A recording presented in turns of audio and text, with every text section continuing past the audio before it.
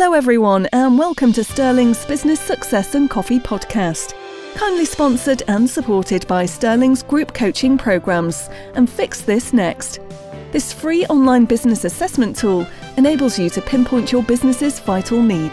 Keep listening for top business tips and advice to help you level up and scale up. Here's your host, Simon Meadows. Hi everyone, and welcome to another episode of the podcast in which today I'm joined by Stuart. Stuart, I think it's Matheson, is that right, Stuart? Yeah, that's correct. Yeah, great. And good to have you on the podcast, Stuart. Good to have you here today. And obviously you're from Scotland, as people might recognise the accent, but those that don't, obviously you're residing in Scotland at the moment. Yeah, I'm sure they will pick up an accent. Well, thanks for having me. It's great to be on this today. Great.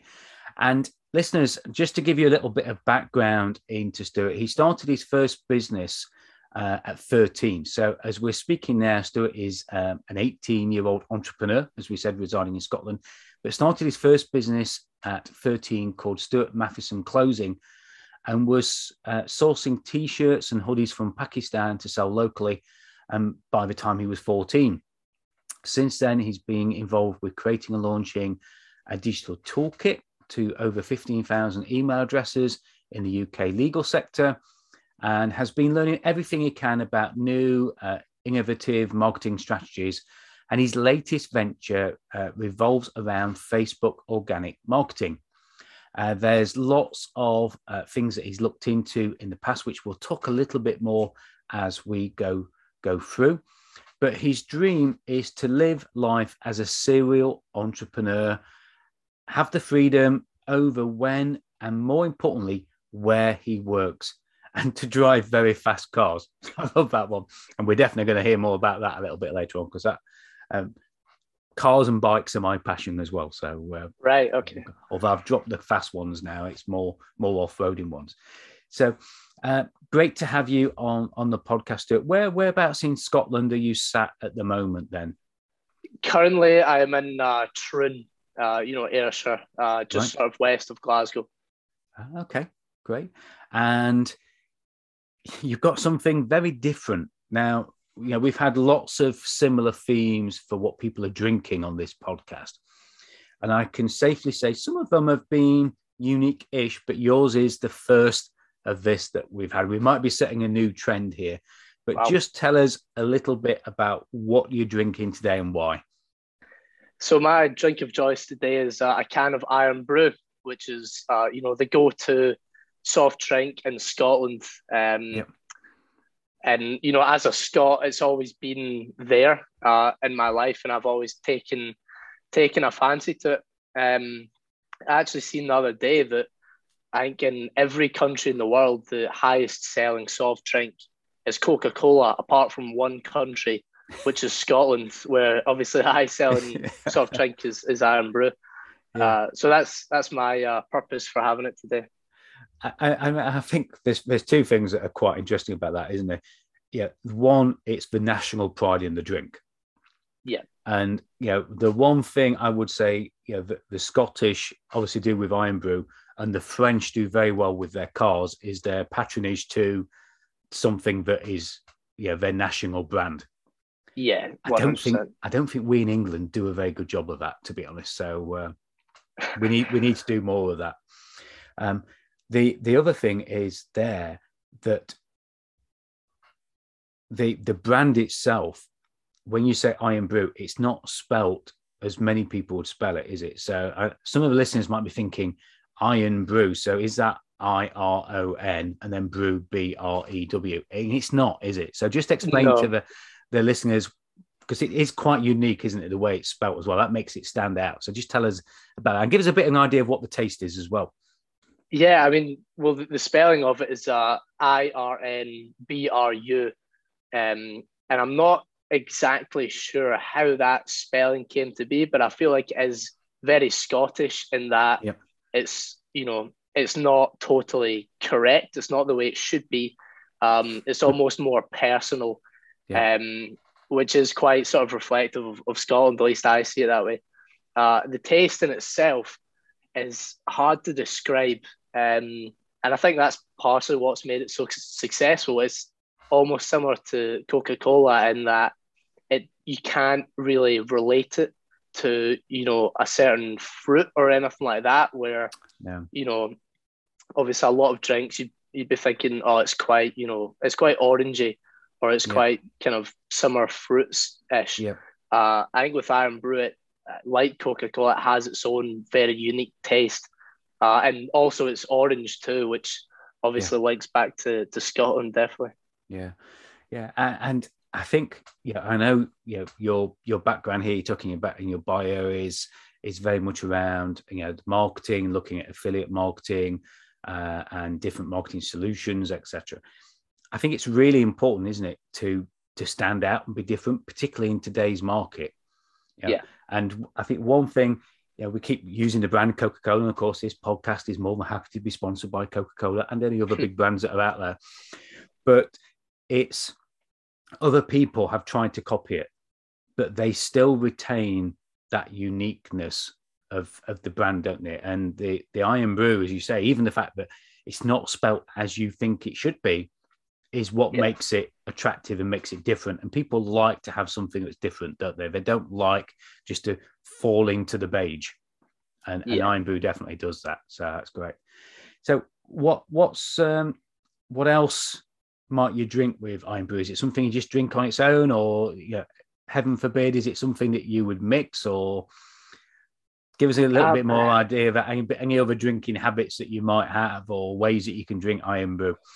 I mean, I think in Scotland, probably even more than other countries, it's probably a place where soft drinks are mixed with alcoholic drinks a lot, but I haven't actually heard very often an alcoholic drink being mixed with Irn-Bru in the same way you would with, Coke, for example. Yeah.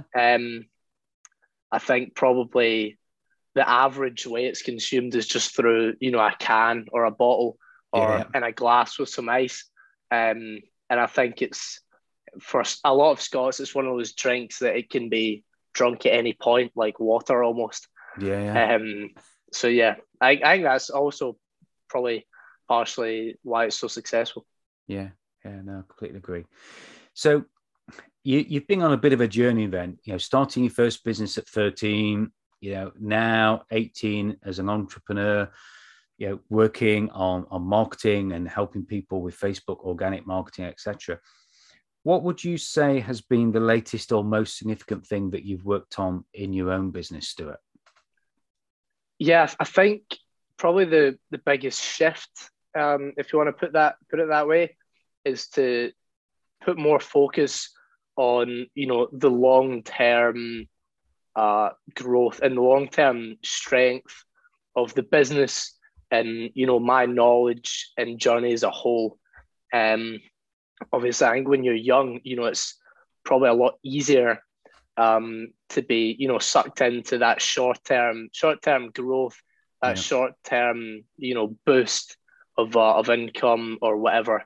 So I think for me, the biggest change almost in mindset has been, take a step back, look at the overall approach more, look at the perspective of what you're doing at the moment, and kind of look at it that way, which takes a lot of the stress out of the day-to-day side of it. And it's actually a lot more kind of sobering, if you want to put it that way. Yeah. So before we start talking about a little bit more about what difference that's made, and also, you mentioned here about forming real relationships with, community and clients through organic marketing, which you and I have spoke about, quite a lot before when we've spoken. I've got to ask about the fast cars. Okay. Because you don't just say to drive fast cars, to drive very fast cars. I don't think the listeners probably have heard this, but, yes, I'm very passionate about motorbike racing. And I used to come up to Scotland every year to Knockhill to watch the British Superbikes, because we were involved in a British Superbike team. Wow. And I used to love, I've never taken my bike around Knockhill. I used to do a lot of track days, Cadwell Park and other circuits, but never took my bike around. But what I did do was take my car around. And I had a Porsche Cayenne at the time, 4.5 litre car. And I took that as a 4x4, which it is, around Knockhill Racetrack, very, very fast, with 4 people in it. And then after having and this is going to sound very wrong, and listeners, you're going to think terrible of me for doing this, but, it's a closed circuit. Nobody was harmed in doing this, but there's an off-road circuit there as well, an Isuzu off-road circuit as it was. And I hope the organisers of this circuit aren't listening either. But in one of the parties we had at the end of the race meeting, we went and had a look at. We thought, this is great. We've taken the car around the track, which was okay to do. Let's go and have a look at the off-road circuit. And we had looked at it and we thought, that's pretty intense. Yeah. Let's go back and have another drink and then come back and have another look at it, and it might look better. And it did. When we went back and had a look at it after a little bit more alcohol, we went round and we did the whole circuit in the car. So it's the first time I've ever took a car from taking it around a racetrack really quick to then. So, Porsche, I give them credit where the credit due. This was one of the very first ones that came out. It was, I think, a 54 plate or something like that. Was absolutely incredible at doing racetrack and off-roading. But what's your very fast car that you're looking for? Is there any particular passions, any particular interests, dream cars, etc.? That's a good question. I think dream cars, for me, probably more since I'm younger. My dream car probably changes every couple of months. As a new one is released, or you see an old one that you didn't know about, or you learn a piece of information about a certain car. I think at the moment I'm probably taking more of a liking to Lamborghinis. The recent Huracan, the recent Aventador, have looked pretty cool to me.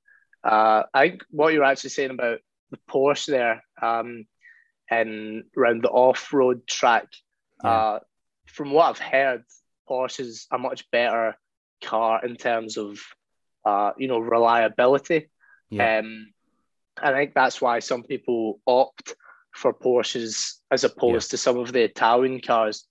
Because I don't think there are as many, real German supercars as there are Italian cars.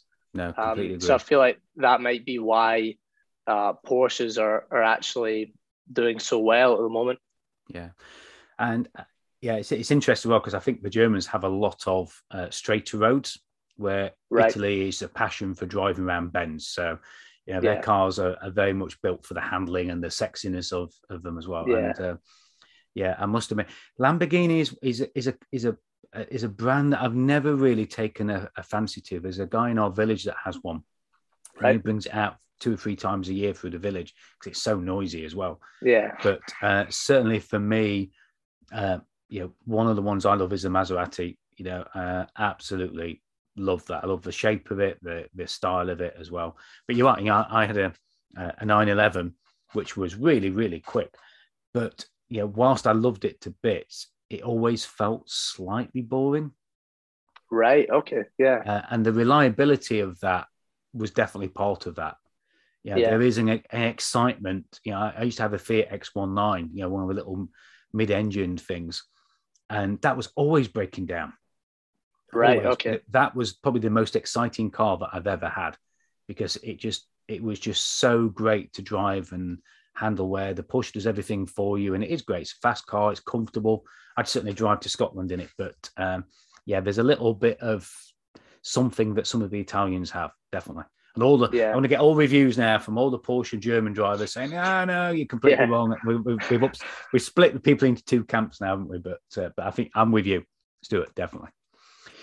So obviously, you talk about in your bio here that you sent me about organic marketing, and businesses can grow their business organically, and it is about forming relationships and communities that their prospects and their clients can be part of. Are there any trends or anything that you see that people should be doing more of or less of, things that people aren't doing enough of? Yeah, I think at the moment, the one thing that jumps out at me when you say that is, I think probably a big thing at the moment that's important is to be speaking to people on Facebook Messenger. I think when people go on to, if you're running a business and you think, obviously Facebook is one of the big places where I should try and build up a presence. Yeah. The number one thing that you think about trying to do is make really great content and post it onto your profile or your business page. And obviously that's incredibly important. But at the moment with the Facebook algorithm, a friend of mine was actually telling me that currently only about 3% of your Facebook friends will see your posts, which really is nothing. So, if you're trying to actually really warm up leads, get people seeing your stuff and interested in what you're doing, then the best way to do that is simply to speak to them on Messenger as opposed to just hoping that they'll see your posts. Yeah. And it's interesting. I know some people, myself included, will be thinking, well, that's okay. But if I'm putting content out there and let's say I've got 1,000 friends. Yeah. I'm putting content out there to reach those 1,000. And I completely agree. Some time ago, I spoke to a guy from Facebook and he told me it was about 4%. And that was probably about 2 years ago. So even then it wasn't that good. But doing it by Messenger suddenly feels like a lot of hard work, because it feels like I've got to individually talk to those 1,000 people. Yeah. And I think a lot of people resist. It's okay if somebody messaged me, I'm quite happy to message back. Yeah. If I've got one or two people. But how would you say to the listeners that are thinking, that sounds like hard work using Messenger? Any shortcuts, any aspects you can give that might just help them out with that? Yeah, that's a good point. Obviously marketing generally comes down to either putting your time into it or your money into it.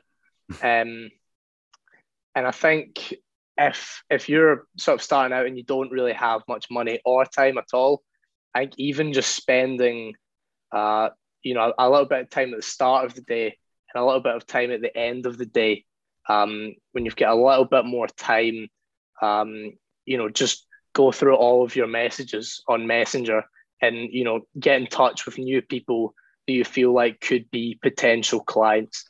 Yeah. And obviously what you were saying about, trying to speak to 1,000 people at once, through messaging, that's not possible really, unless you have, an unbelievable system where probably you have a lot of money to put into it. Yeah.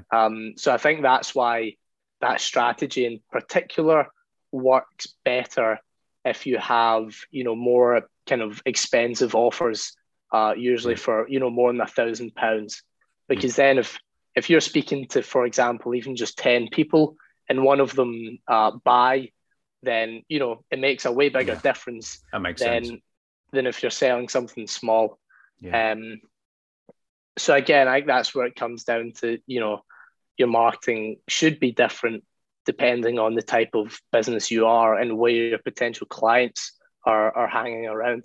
Yeah. I love Facebook and I love Facebook Messenger in particular as well. And, a lot of people say, as a coach, shouldn't you be using LinkedIn more? But I don't know about used to it, but the messaging on Facebook I find really chatty. It's really engaging. Yeah. People are very honest with you. I get onto LinkedIn and very often the chats are people just trying to sell to me. I get this lovely message say, "Hi, Simon, I saw your profile, thought you were a great person. It'd be good to connect." And then as soon as I connect, they just send me this long message of what it is they do. And that if I want to buy it, I need to jump on a call with them.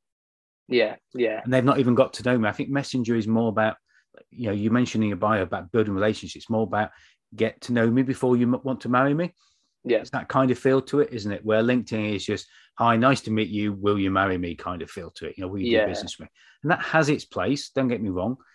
But I think you've got to pick what suits you and your personality as well, haven't you? Yeah. Obviously business is probably becoming more and more personal as it goes on. And, I think that's something that you may as well take advantage of. And I think almost LinkedIn is probably becoming more and more like email. Not obviously, it's very different to email, but it's becoming a lot more of almost a hassle. Whereas if someone messages you on Facebook, subconsciously you are more relaxed, you're more open, it's more friendly, and it's easier to make a real connection, make a real relationship. And then if it suits to work with them or sell to them, then it's so much easier and more comfortable on both sides. And you can actually buy from people as well, can't you? You can find a relationship and you think, do you know what, you've got something that I want, so you can buy from that. And it's interesting here. I think for me, one of my values is the proof's in the pudding. So, I want to show people what I can do so that they believe that I can do it. And you mentioned here as well that, lots of people, there are lots and lots of people out there telling you how you can improve your marketing. Yeah. But very few people who actually do it and show you that they can do it, and just, don't deliver those empty promises of, I can get you a reach of 10,000. Great. But if 10,000 reach doesn't give me one single lead and one single client, then what's the point of that? There are lots of empty promises out there. What would you say makes you different and unique then in how you do things, and how do you feel about that proof being in the pudding? Yeah, well, I mean, first of all, I think obviously that could be seen as a huge problem in the industry. That a lot of people are promising a lot and under delivering, and that does make an opportunity for people that are more kind of real and respectable and have a bit of a shared risk system to come in and get business. So for me, whenever I'm discussing any sort of terms or commitment with a client or potential client, I always make sure it's under some sort of, shared risk system where either the work that's being done is maybe on commission, or it's set up in short periods of time. So you're going, maybe month by month. And if they get, say, 3 weeks in and they're thinking, what, this isn't working for me at all, then they only pay for that part. So it's either, commission based, where you're not overcommitting, you get what you bring in, or it's very short term commitment stacked up. And the great thing about that is if you do 1 month for someone and they're totally satisfied, then they'll be happy, to make it a much bigger long-term commitment. So it's not a death sentence at all. It's just a much better way to get involved with people, prove yourself, and grow your business that way. Yeah. And it's interesting, and I don't think I would like to think that anybody's encouraging, and I work with a lot of digital businesses and tech businesses to sort of give things away for free or trials and things like that. But I think you're right. People need to feel that there's a commitment to getting the results. And some of that time, that commitment is put your money where your mouth is. And it's either put your money where your mouth is or give me some kind of guarantee. And, I always remember asking certain people in the past when it comes to social media for guarantees, and, oh no, we can't guarantee anything. I said, nothing? No, can't guarantee anything. What, can't even guarantee that you'll smile when you answer the phone? Oh, well, yeah, that's just silly, isn't it? Well, yeah, but it'd just be nice to have somebody friendly to talk to. Can't you even guarantee that? And I think you're right. The more we can lower the risk and increase the reward, the better the buying decision is going to be, isn't it? And I think we can all find ways of doing that, quite effectively as well. So, I like that. And I love the fact that you, even at the very dizzy age of 18, have that mature head on your shoulders to see that as well. So that's great. So if people want to connect with you, Stuart, and find out more about you, or they want to reach out and find out how you can help them with, that organic marketing or anything else that you might be able to help them with, how do people do that? How do people find you and reach out to you?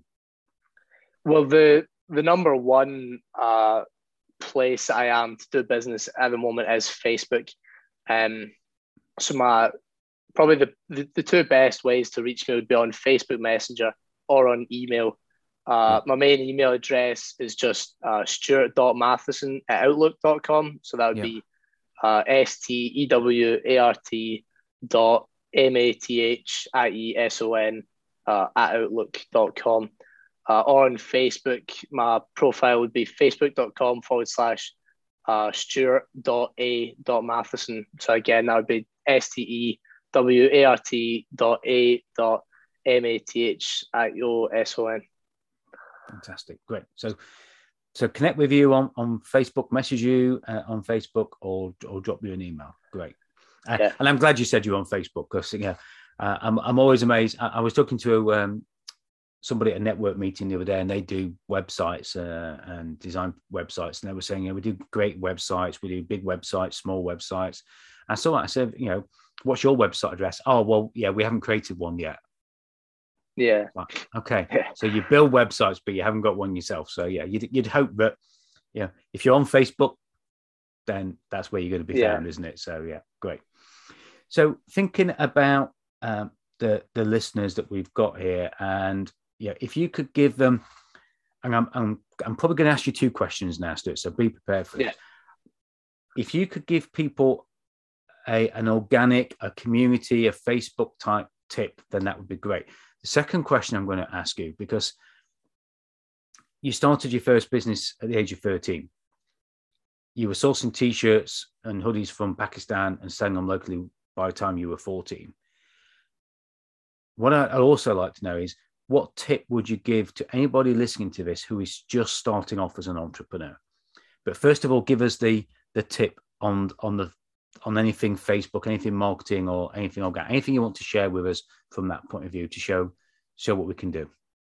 Yeah, I think the number one tip for me on Facebook would be to just be personal and be yourself, because and I know that's probably quite stock advice, but on Facebook especially, if you're involved with that kind of stuff, you'll get, spam messages where, you've just maybe accepted their friend request, and they give you a huge long message, with different links in it and different, all sorts of stuff. And you might get so many, you think, do these actually work? But they never do work. It's just putting in the time, being personal, and obviously speaking to the right people as well. I think probably more of a specific tip on Facebook would probably be very involved with your competitors. Actually see what your competitors are doing.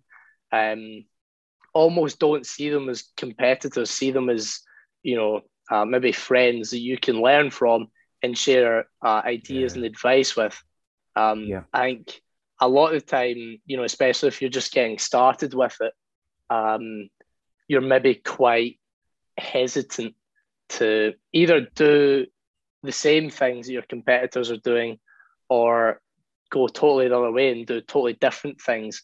But a lot of the time you forget that at the end of the day they're just human beings, and if you're sort of respectable to them, then they'll be more than happy to give you advice or show them a little bit about their strategy. I think getting involved with your competitors is a very good way to start.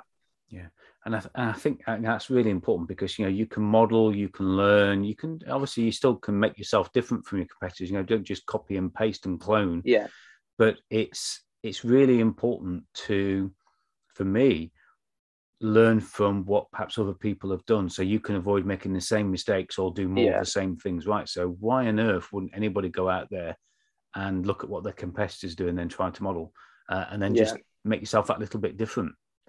Yeah, definitely. So from an entrepreneur point of view then, and you might have answered that with the previous question you've just answered, but what would you say to people? Anything else you want to share for somebody who's perhaps just starting off as an entrepreneur, or is a young entrepreneur such as yourself, that's out there for the first time? I think a whole lot of it comes down to who you listen to.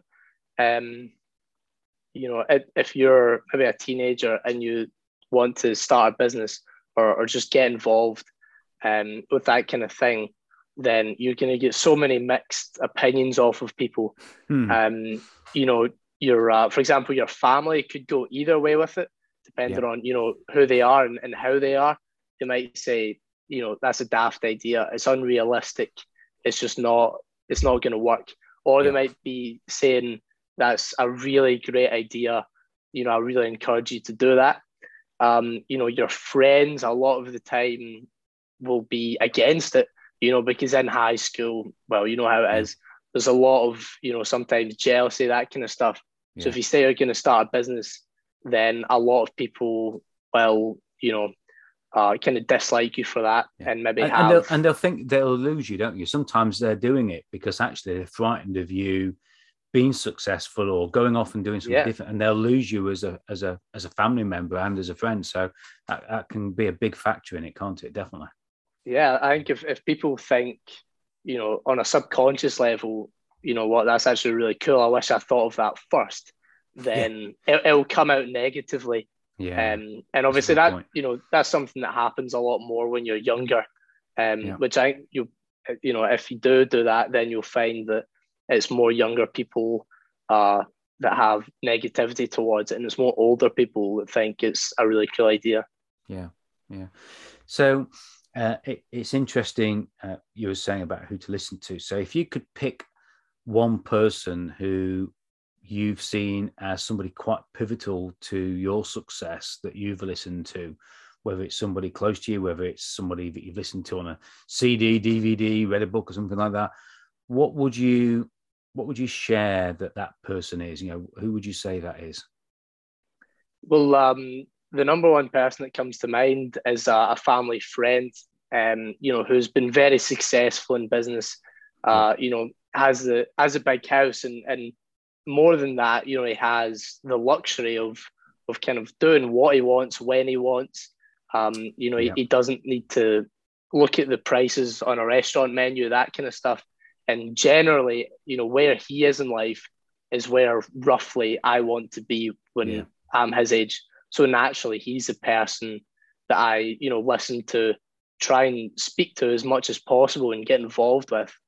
And I think that's probably crucial to definitely have someone that's close to you, if possible, to look up to and speak to. Because I think a lot of the time, they're going to be the ones that are kind of impartial. If you're watching, I don't know, Grant Cardone or Jordan Belfort on YouTube, or whoever, is kind of your inspiration online, a lot of the time their goal is to sell to you. So, from a life and business point of view, they're not the ones that you're wanting to be like looking up to, if that makes sense. I think you can learn things from people like that, but I think you're right. You need that authentic, in your best interest advice, don't you? When your friend's giving you that advice, two things I think, listeners, I'm hearing here, which are really, really important to mention. The first thing is learning from somebody who has done what you want to do, and can tell you the things to do and the things to avoid. I call it the Sherpa effect. If I'm going to climb Everest, I'm going to find the Sherpa who's actually been up there, come back down several times, and can now show me how to do the same. You wouldn't pick somebody who's just read a textbook or has studied it and pretends he knows how to do it. But I think it's also having somebody who is there for you and has your best interests at heart. And somebody who's with you in the journey, isn't it, as well? So, I think it's absolutely precious. And it sounds like he's got a great freedom of choice, I would call that. Freedom is lots of different things to lots of people. But when you can make better choices and do what you want to do, then that's definitely, the pinnacle of success, definitely. Yeah. And I think if you're, a lot of the entrepreneurs that you see the most are maybe Elon Musk or... Bill Gates or whoever else, and realistically, they're super geniuses, and realistically, most of us aren't. So unless you are in that 0.1%, then trying to do something totally new, 100% different to what everyone else is doing, most of the time it's a recipe for disaster. If you are not in that top 1% of intelligence, then, you know, probably your best bet is to not reinvent the wheel, but just to see what people have done that's worked in general and do something similar to that. Obviously, if you were to do the exact same thing, then it probably wouldn't work, but something similar and, you know, throw in your own impact where you can improve it. Yeah, I love that. So that's great.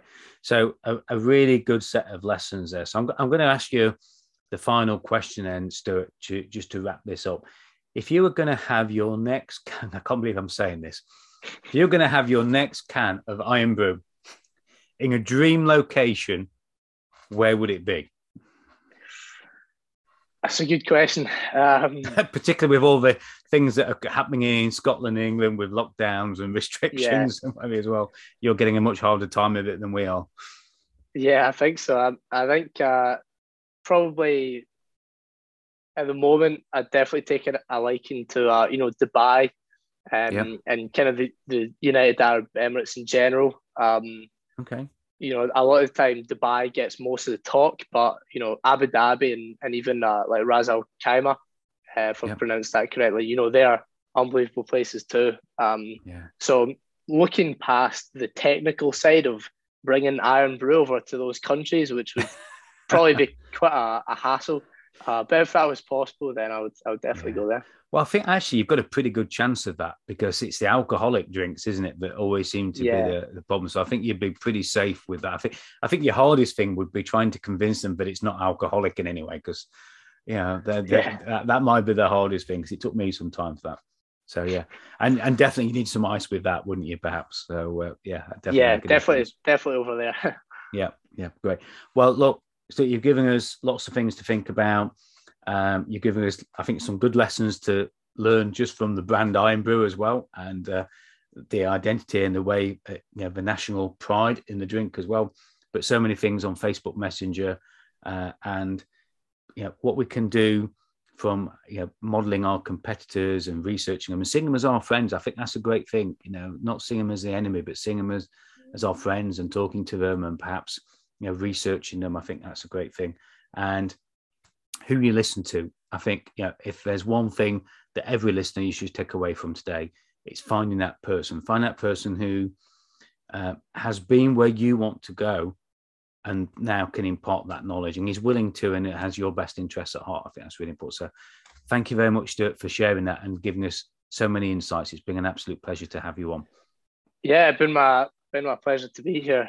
Thanks for having me. And I hope everyone listening has picked up at least kind of one thing that adds to their day or makes them have a think. Definitely. And listeners, you've got Stuart's email address. You've got his way to contact him on Facebook. So Stuart.A.Matheson on Facebook, I think you said. So we need to make sure we put the .A in the middle there. And of course, the links will be in the show notes as well. Most important thing is, don't just do something with listening to this. Take some action. Do something with it. Find that person. Do that competitive research. If you do one thing of going out and buying a can of Irn-Bru, then you've done one thing that's being a justification of this podcast. But more importantly, reach out to Stuart and find out more about him and what he does organically with his marketing as well. And as always, I look forward to having you all on the next podcast. And thanks again, Stuart. It's been an absolute pleasure. My pleasure. Thanks. Thank you for listening. Don't forget, if you'd like any help and support with your business, do get in touch with Simon. And to discover what your business needs you to fix next, visit www.sterlingcoaching.fixthisnext.com. Please do subscribe so you don't miss the next episode. And Simon would love you to rate and review the show too. Thank you.